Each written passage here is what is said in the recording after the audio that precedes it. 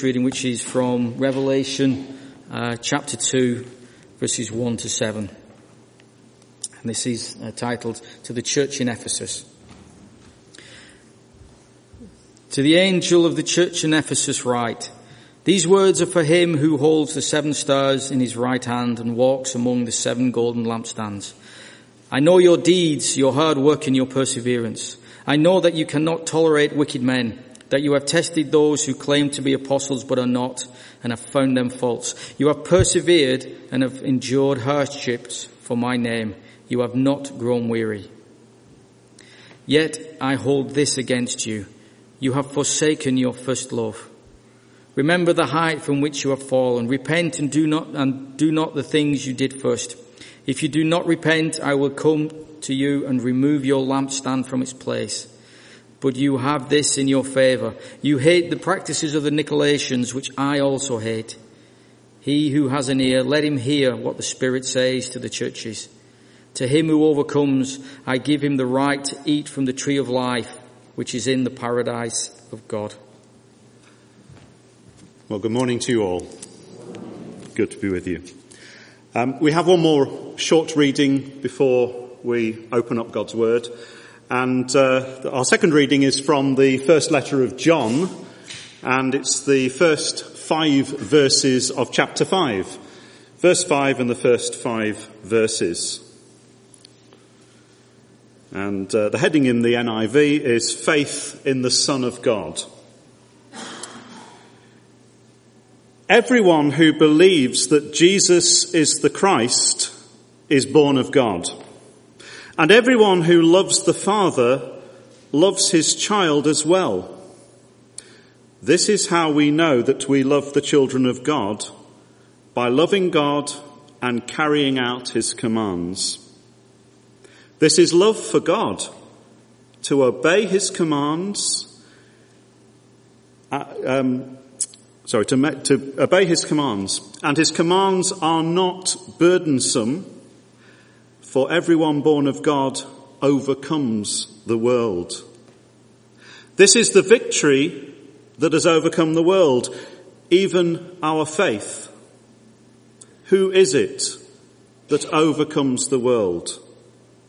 Only he who believes that Jesus is the Son of God. Let us pray.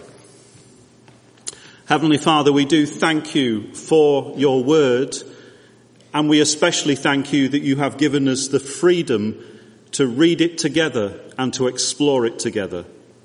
And we pray now that your Holy Spirit would be very much amongst us and in our minds and in our hearts, and that you would speak to each one of us, but also that you would speak to us collectively. And this we ask in Jesus' name. Amen.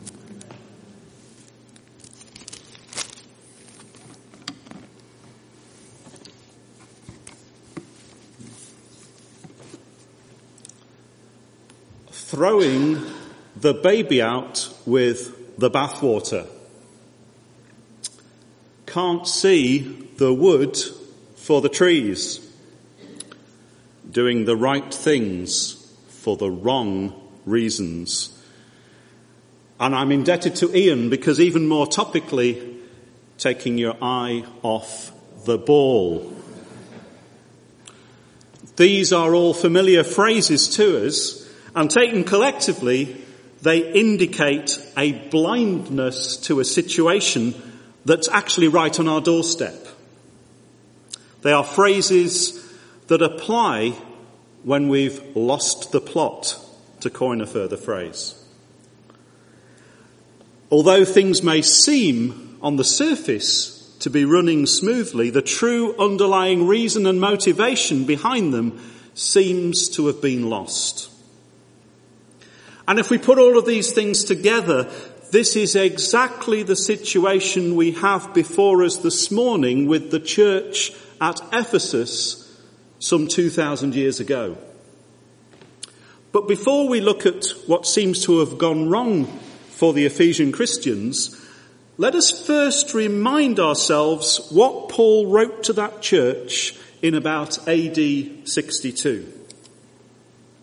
He wrote this, he said, ever since I heard about your faith in the Lord Jesus and your love for all the saints, I have not stopped giving thanks for you, remembering you in my prayers. And doesn't that tell us then that Paul is very proud of the church he founded at Ephesus? And he commends the Ephesian Christians in that church specifically for the following two virtues: their faith in the Lord Jesus and their love of all the saints. Now we must remember that the term saints in Paul's letter simply means God's people. You and I are, by that same definition today, saints because we are God's people. So Paul compliments the members of the church at Ephesus for the two key elements of what it means to be a Christian: to have faith in Jesus Christ and to love your fellow Christians. And wouldn't you and I be thrilled if we had received such a letter from Paul describing our church here in Lum? We would be delighted if we were commended for our faith and for our love, wouldn't we? However, this same church at Ephesus received another letter, the one we read earlier, or rather the one that Ian read for us. And that was written in about AD 96. In other words, a mere 30 years later after that first letter they'd received from Paul. And so certainly amongst the fellowship of the Ephesian Christians, there would be a significant number of people within that fellowship who would have remembered that first letter from Paul. And now they read this letter recorded and written by John. And do note that only 30 years has passed. And this is what we now read. Yet I hold this against you. You have forsaken your first love. Remember the height from which you have fallen. What a contrast. Remember the height from which you have fallen. I bet you could have heard a pin drop when that single sentence was read out.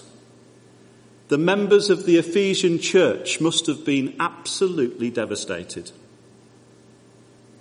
And there would be members amongst that fellowship who would have remembered only 30 years ago that Paul had praised them, both for their faith in Jesus Christ and also for their love of the saints. But now, remember the height from which you have fallen. It's all collapsed. It's all gone wrong. Their faith and their love as a church fellowship are now in question. But the real sting in the tail is in that ever so personal message. You have forsaken your first love. Now I know this all seems rather negative.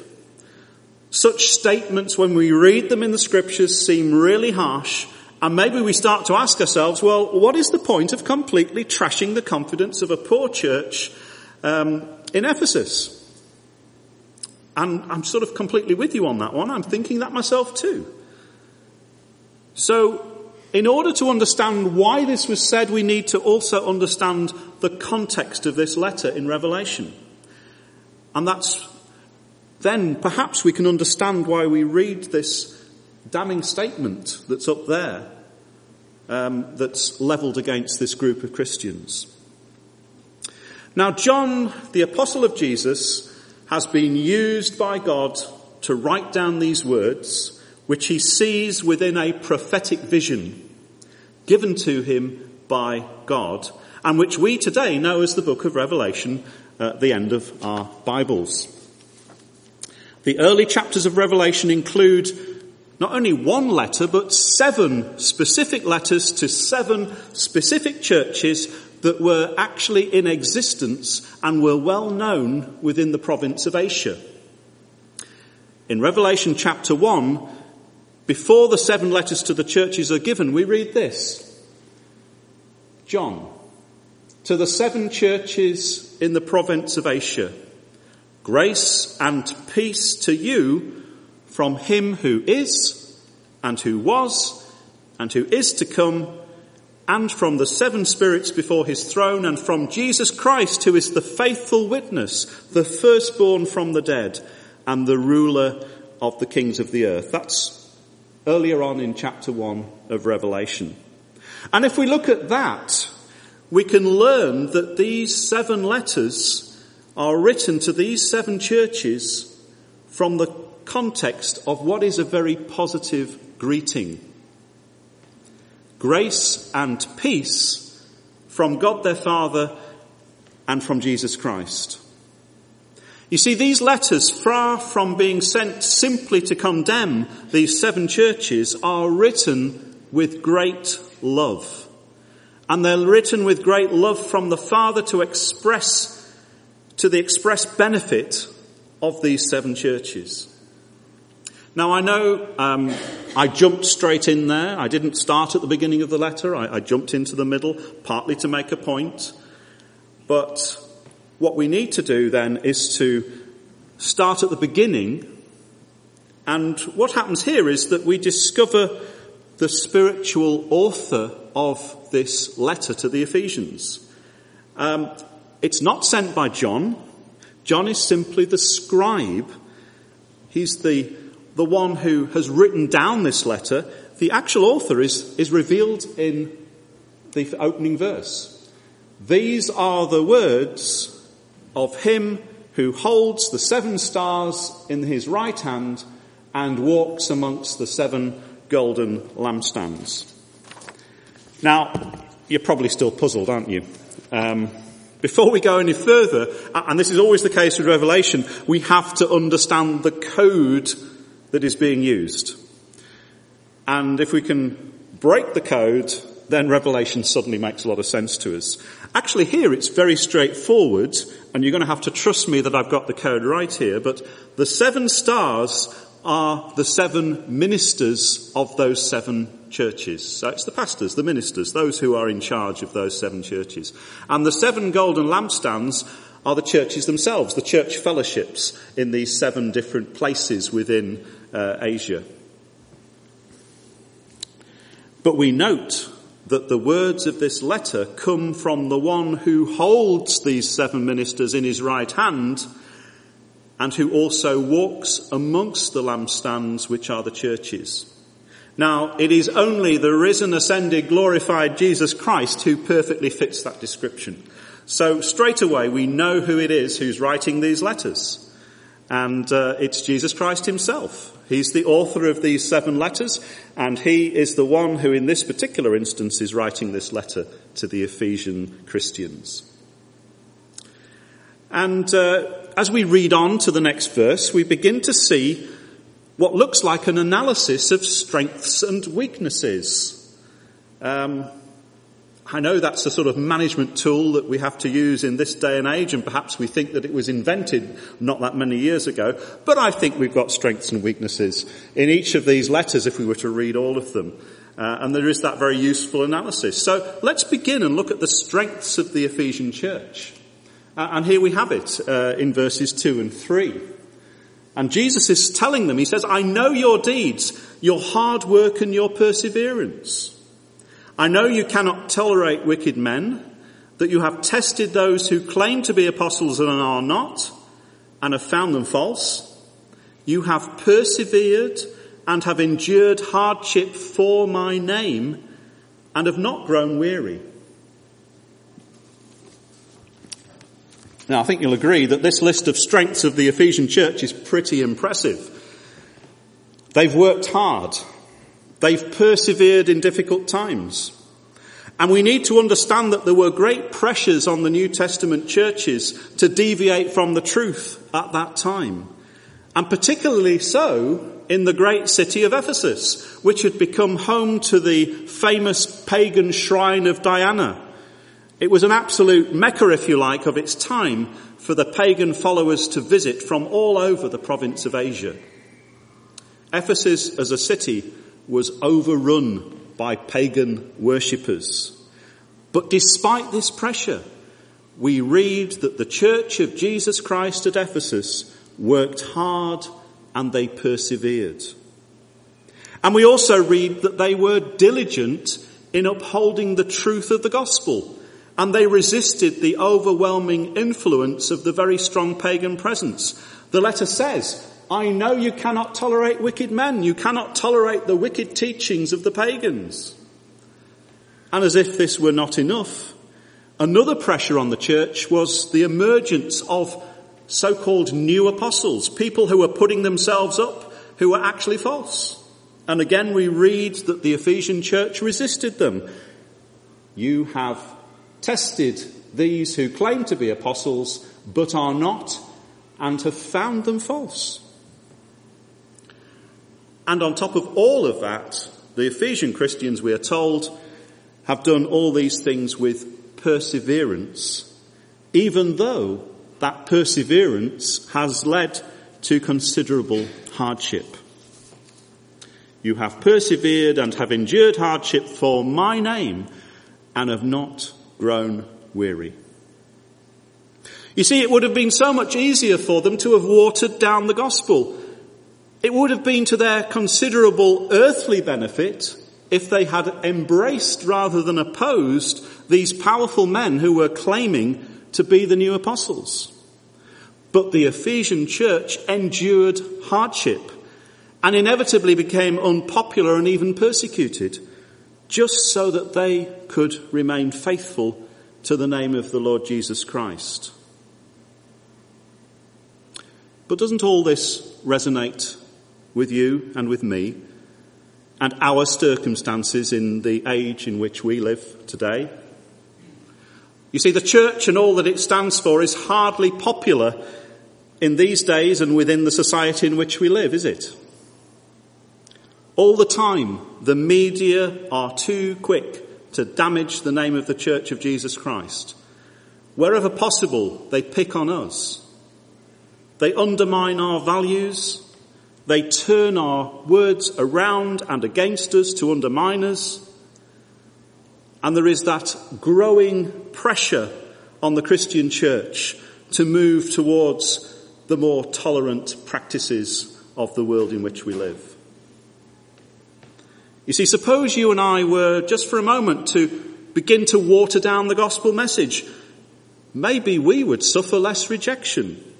Maybe we would experience less opposition in our daily lives. Perhaps even our church will be filled again. Does sound rather tempting, doesn't it? You see, we have so much in common today with those Christians in the Ephesian church of 2,000 years ago. But to what extent do we at Lum match up to those Ephesian Christians?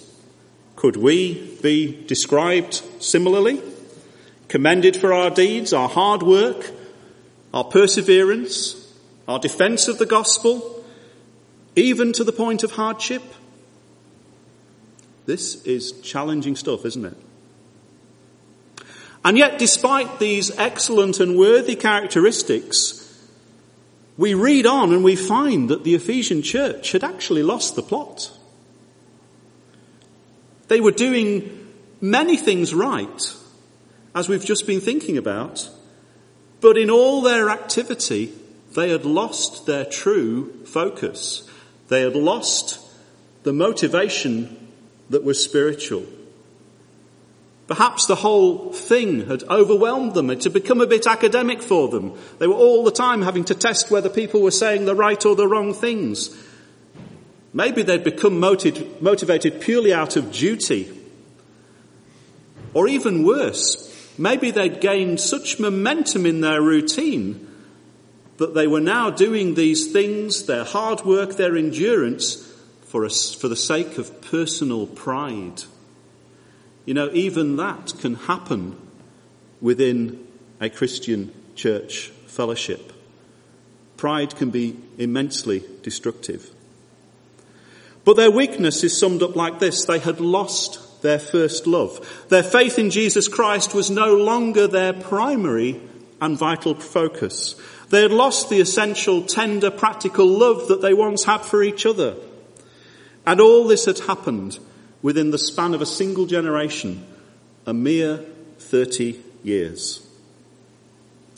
But you know, this letter of some 2,000 years ago is here today in Scripture to remind you and me of the importance of our first love. You see, if Jesus Christ is not the centre of everything we do, and our love for each other is no longer steadfast, then we too could equally be described as having forsaken our first love. We too, like these Ephesian Christians, will have lost the plot because we can no longer see the wood for the trees. We too could have thrown out the baby with the bathwater. So this letter is here as a reminder. And we would do very well as individual Christians and also as a church fellowship to use this letter as a spiritual health check. Where do we stand today with our faith in the Lord Jesus? And where do we stand with our love for each other? But you know, that's not the end of the letter, because it continues with a remedy to help the situation that these Ephesian Christians found themselves in. And there is help there for us too. The remedy is very simple, actually. Jesus tells them, repent and do the things you did first. Can't get clearer than that, can you? But it does presuppose that a spiritual health check has been taken, because that's necessary to show the shortcomings and bring people to repentance. It's important that we look at ourselves and have a spiritual health check. And we do notice the rather uncomfortable warning that follows. If you do not repent, I will come to you and remove your lampstand from its place. Sadly, there is no longer a lampstand in Ephesus. But we still have a lampstand here at Lum. So be assured, severe though this statement seems, it is still motivated by the love of God the Father for his people. It's a warning to help the Ephesian Christians from falling astray to the point of no return. And it's here for you and I to look at and study this letter. But please don't misunderstand me. I'm not in any way suggesting that you and I have actually forsaken our first love here at the church in Lum. I'm certainly not suggesting that. But what I am suggesting and recommending is the great value of applying regularly spiritual health checks, and particularly the ones that are contained here in this letter. There are others in the other letters too, but today we only have enough time to look at the one. You see, it's always better to have a routine health checkup, even if you're well. It's much better than to find out when the symptoms have all taken over. So these 7 letters found at the beginning of Revelation contain very sound, useful and practical instruction and clear warnings to help us avoid losing the plot and to not take our eye off the ball. Now, I know I've dwelt upon eye off the ball, but it does remind me of a story my dad used to tell. And years and years ago, when he was a young lad, he was asked to umpire a cricket match. I think this happened towards the end of the Second World War. And he was there on the cricket field, and things were going fine until my dad noticed a rather interesting and unusual military plane. And as he followed its path across the sky, suddenly there was a shout of, "How's that?" Dad had not a clue what had been going on. But he had to make a decision, so he said, "Not out." And he became an instant fan of the batting team and the focus of dagger looks from everyone else. But I think that illustrates the point. It's so easy to be distracted. It's so easy to take our eye off the ball. As a church, we're going through times of rapid change. and it would be easy for us to become distracted. We need to keep our focus. And I'm reminded of those famous words in Hebrews. Let us fix our eyes on Jesus, the author and the perfecter of our faith. That is so much the remedy. Don't take your eye off Jesus. And do pray for the deacons in this church, because we have such a responsibility to ensure that we don't lose sight of Jesus Christ in all the things that we do, in all the things that we are tasked to do. Do pray for the deacons, but pray for everyone too. So let's do this. Let's keep our eyes fixed on Jesus, the author and the perfecter of our faith, but let's do this collectively within a framework of love amongst each one of us, as the body of people who are the saints at Lum. But there is a final thought, and it's worth just looking at this before we finish. And that is towards the end of the letter, it says this. It says, to him who overcomes, I will give the right to eat from the tree of life, which is in the paradise of God. Put simply, if we ensure that we don't forsake our first love, then we can indeed look forward to a wonderful eternity in heaven with God. Now, this phrase, to overcome, is quite an interesting one, and it's used frequently by John, not only in Revelation, but also elsewhere where he writes. And its actual meaning is an athletic or a military metaphor. It means to conquer, and it implies superiority and victory over a defeated enemy. And applied here spiritually, that means the defeat of Satan. To be an overcomer means that Satan is defeated.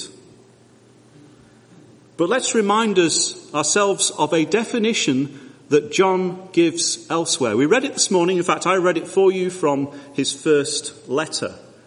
And the great importance in that letter is the message of love. And this is what we read. It says, this is love for God, to obey his commands. And his commands are not burdensome, for everyone born of God overcomes the world. This is the victory that has overcome the world, even our faith. And then there's a question. Who is it that overcomes the world? And the answer is this. Only he, or in our modern parlance, he or she, who believes that Jesus is the Son of God. Who is it who overcomes the world? Only he or she who believes that Jesus is the Son of God.